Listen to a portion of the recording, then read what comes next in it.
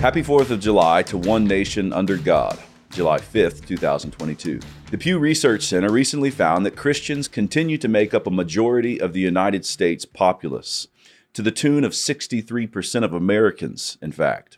Pew also noted that only a decade ago, Christians made up 75% of the nation.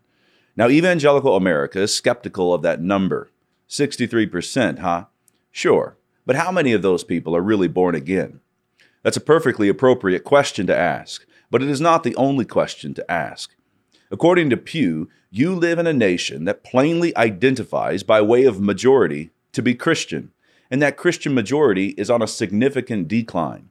Imagine living in a nation where only 5% of its citizens identified as Christians. Such nations exist, and you Americans don't live in one. You live in a nation where the majority of Christians have been baptized in the triune name. This should not surprise us. During the colonial period, at least 9 of the 13 colonies had established churches, and virtually all the rest required office holders to be Christians. And if that fact gets your wheels turning, then this one will send you down the road fast, quick, and in a hurry. Not only Christianity, but the Reformed tradition was the religious heritage of 3/4 of the American people in 1776. The Yale historian Harry Stout has said the same. Before 1776, the vast majority of colonists were Reformed or Calvinist. Much more could be said about America's Christian founding. You may enjoy learning about the role Presbyterians played in the War of Independence from Toby Sumter. And while you're at it, you will likely want to read up on the differences between the American and French revolutions from Doug Wilson. For now, I'm simply making the point that Christians shouldn't be shocked when someone points out that we are a majority Christian nation, because that is how we started. But where are we headed? One of our major problems is that American Christians have swallowed the myth of neutrality when it comes to our national life. They conceive of the nation as a neutral place that should neither be for God or against Him. The nation is like a car sitting there on a flat highway. She moves neither forward nor backward when it comes to religion. Religion is another road entirely. God rules over religion road, but the nation is a car that sits upon secular road, and God doesn't rule over secular road. Militating against this notion is, of course, the fact that Americans declare far and wide that we are one nation under God. But in the main, Christians have resolved themselves to the position that the God over the nation is whatever God that the individual citizens want Him to be. If we are going to move forward under the blessing of God, then we must repudiate the myth of neutrality as it pertains to our national life. We indeed are one nation under God, and that God is the triune God. And to say so is to say nothing more than what the Apostle Paul says in Romans 13. For rulers are not a terror to good works, but to the evil. Wilt thou then not be afraid of the power? Do that which is good, and thou shalt have praise of the same. For he is the minister of God to thee for good. But if thou do that which is evil, be afraid. For he beareth not the sword in vain. For he is the minister of God, a revenger to execute wrath upon him that doeth evil. Wherefore ye must needs be subject, not only for wrath, but also for conscience sake. For this cause pay ye tribute also, for they are God's ministers, attending continually upon this very thing. Romans chapter 13, verse 3 through 6. If you are going to take God's word seriously, then there is simply no way of escaping the fact that Joe Biden, Kamala Harris, Congress, and the Supreme Court are ministers of the triune God. The question then is, are the Christians of this land to pretend that they are not when they vote? Are legislators to ignore the fact that they serve the triune God when they legislate? When they argue for their legislation? Are Supreme Court justices to disregard the word of their master when they write their rulings? Would it have been out of bounds for Alito's Dobbs opinion to state explicitly, "Lo, children are an heritage of the Lord, and the fruit of the womb is His reward," Psalm 127, verse 3? And the answer is no. That would not have been out of bounds at all. There would be no flag on the play. It will be a glorious day when every state in the nation legislates the following. Seeing that the fruit of the womb belongs to the triune God, the creator and redeemer of mankind through His Son Jesus Christ, the law of this land forbids murdering children in their mother's womb. On that day, our liberty bells will be able to ring without hypocrisy. If what I am referring to sounds like an explicitly Christian vision of the nation, That is because it is an explicitly Christian vision for the nation. And if that statement sounds radical, tyrannical, and fringe, then you have forgotten that freedom comes from the Lord Jesus Christ and not Baal. You have forgotten that it is Christians who teach that earthly authorities are to be honored, not Black Lives Matter.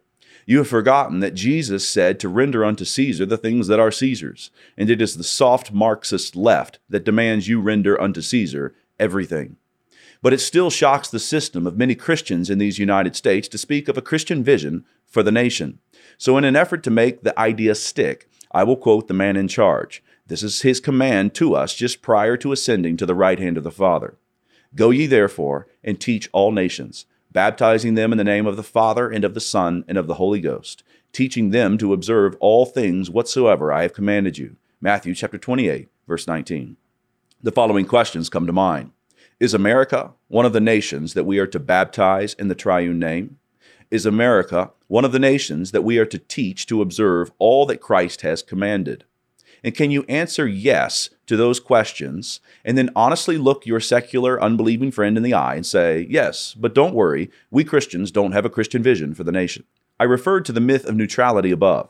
And those who have bought into the myth of neutrality have also bought into a false narrative about our present situation in the United States.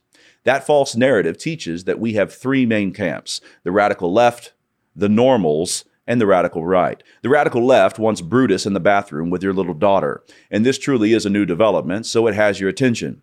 But the radical right says things like I have said in this post. They keep throwing out the word Christian, and you're not sure where that explicitly Christian road goes or ends. The normals in the middle are hoping to employ old-fashioned common sense to bring back the good old days when people generally respected each other's property. You could find subcontractors who would put in a full day's work. Boys were boys and girls were girls, and Starbucks just sold you coffee rather than leftist propaganda. This threefold paradigm is a faulty one that will not support the Reformation work in front of us. It does explain our situation in one sense, but it is like having a well-outlined paper that is structured on a faulty premise. It is like having a house that is holding together fair enough at the moment, but has a rotten foundation. This threefold paradigm for understanding our times is built upon the myth of neutrality. Here's the point to those peace-loving, freedom-seeking Americans who find themselves longing for a better direction for the nation, and at the same time think the threefold setup above makes good sense. The national recovery that you long for can only be brought about on Christian principles. Remember, it was a 75% Reformed and Calvinistic populace that set the conditions for the peace and liberty we have enjoyed. There is simply no other way to get it. If you want to see the nation get its act together and move in a better direction, then two things must occur: a paradigm shift and the new birth. Christians throughout the land must replace the threefold paradigm above for a twofold paradigm that says, it is not whether, but which. It is not whether the nation will have a transcendent organizing principle, but which transcendent organizing principle it will have. It is not whether the nation will have a God, but which God it will have. The dividing line of the nation separates those who acknowledge the Most High, who ruleth in the kingdom of men, Daniel chapter 4, verse 17, and those who acknowledge an idol, who they desperately want to rule the kingdom of men. And this leads to the second thing that we most desperately need if we would see the nation turn into greener pastures. And this second thing is straightforward. The citizens of this land must be born again. We would have liberty, and it is the Son who sets you free. We would have life, and it is the Spirit who gives life. The flesh profits nothing. John chapter 6, verse 63. I wanted to make sure to let you know that Season 4 of Man Rampant is here. For the next few weeks, we'll be posting clips on the Canon Press YouTube channel, but the full interviews are only available on Canon Plus. Check it out at mycanonplus.com/manrampant. And if you haven't joined up yet, you can get your first month for just 99 cents by using promo code MR99.